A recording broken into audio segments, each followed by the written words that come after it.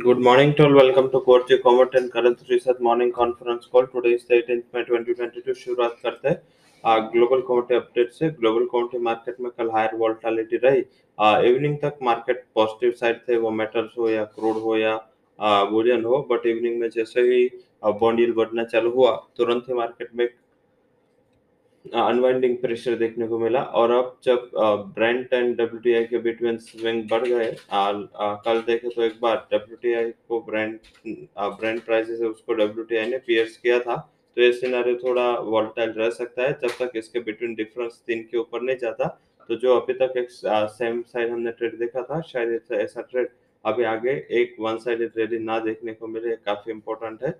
अगर ये spread reverse हो जाता है, अगर ब्रेंट से डब्ल्यूटीआई के प्राइस बढ़ जाता है, तो एक नेगेटिव सिचुएशन इमर्ज हो सकती है क्रूड के लिए। तो देखना है इसके ऊपर क्या होता है। हालांकि अभी देखे तो फिर से ये स्प्रेड $1 तक हो चुका है, तो ये ध्यान रखें। वहीं बात करें तो आज जो कल जो बॉन्ड यील्ड पोवेल के जो स्पीच है, फेडरल रिजर्व चेयरमैन की स्पीच है, उसके पहले थोड़ा बढ़ के ही ट्रेड कर रहा था। बट इस स्पीच में ज्यादातर देखे तो रिपीटेशन ऑफ लास्ट पॉलिसी जो उन्होंने स्पीच दी थी वही रिपीटेशन था, कुछ नया नहीं था। बेसिक उसका प्रायोरिटी इन्फ्लेशन रहेगा, उन्होंने क्लियर कट किया। तो ये एक अच्छा सिनेरियो है। बट यस, उसके बावजूद भी यूएस के फाइनेंशियल मार्केट में कोई वोलेटिलिटी नहीं थी। जो भी वोलेटिलिटी थी वो bond yield, dollar index and commodity prices में देखी गई। तो पर्टिकुलर इसके लिए ध्यान रखना, हमें बॉन्ड यील्ड, डॉलर इंडेक्स दोनों पे फोकस करना है। उसके अलावा आज करेंसी में जीबीपी के लिए इन्फ्लेशन के नंबर इंपॉर्टेंट है, 11:30 बजे आएंगे। ECB financial stability and Europe के सीपीआई इन्फ्लेशन 2:30 बजे है। साथ में आरबीआई मॉनेटरी पॉलिसी जो थी उसका मिनट पे यही टाइम पे। तो ये दोनों ध्यान रखना है, 2:30 बजे का टाइम इम्पोर्टेंट है।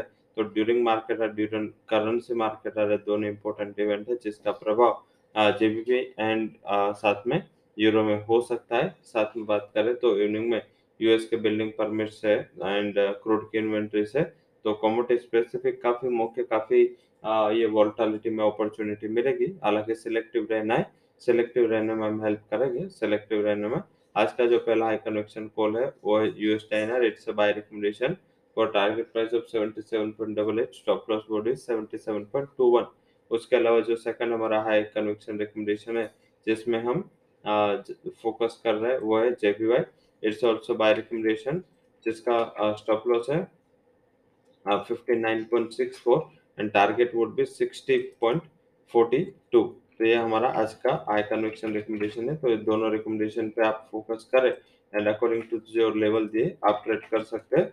अब बात करते हैं कमोडिटीज में जो हमने टॉप रिकमेंडेशंस दिए, इसमें हमारा सलाह है कि आप कमोडिटीज में एल्यूमिनियम बाय करके चल सकते हैं। एल्यूमिनियम में बाय करें for target price of 243, stop loss would be 237। सामने सिल्वर में थोड़ा अनवाइंडिंग देखने को मिल सकता है, बॉन्ड डील पड़ी है तो इसका प्रेशर शायद आपको देखने को मिले। नीचे 60,580 के टारगेट के लिए इसको सेल किया जा सकता है। स्टॉप लॉस आप अपर साइड लगा सकते हैं 61,520 का। तो ये हमारे हाई कन्विक्शन रिकमेंडेशन है। उसके अलावा आज एग्रीकल्चर कमोडिटीज में केस्टर में बाय डिप्स रहे, 7590 के टारगेट के लिए बाय करें इसको, 7410 would be a stop loss. So that's all recommendations from Poorji. Comment and currency research. For detailed disclaimer, can visit our website. Thank you all for joining conference.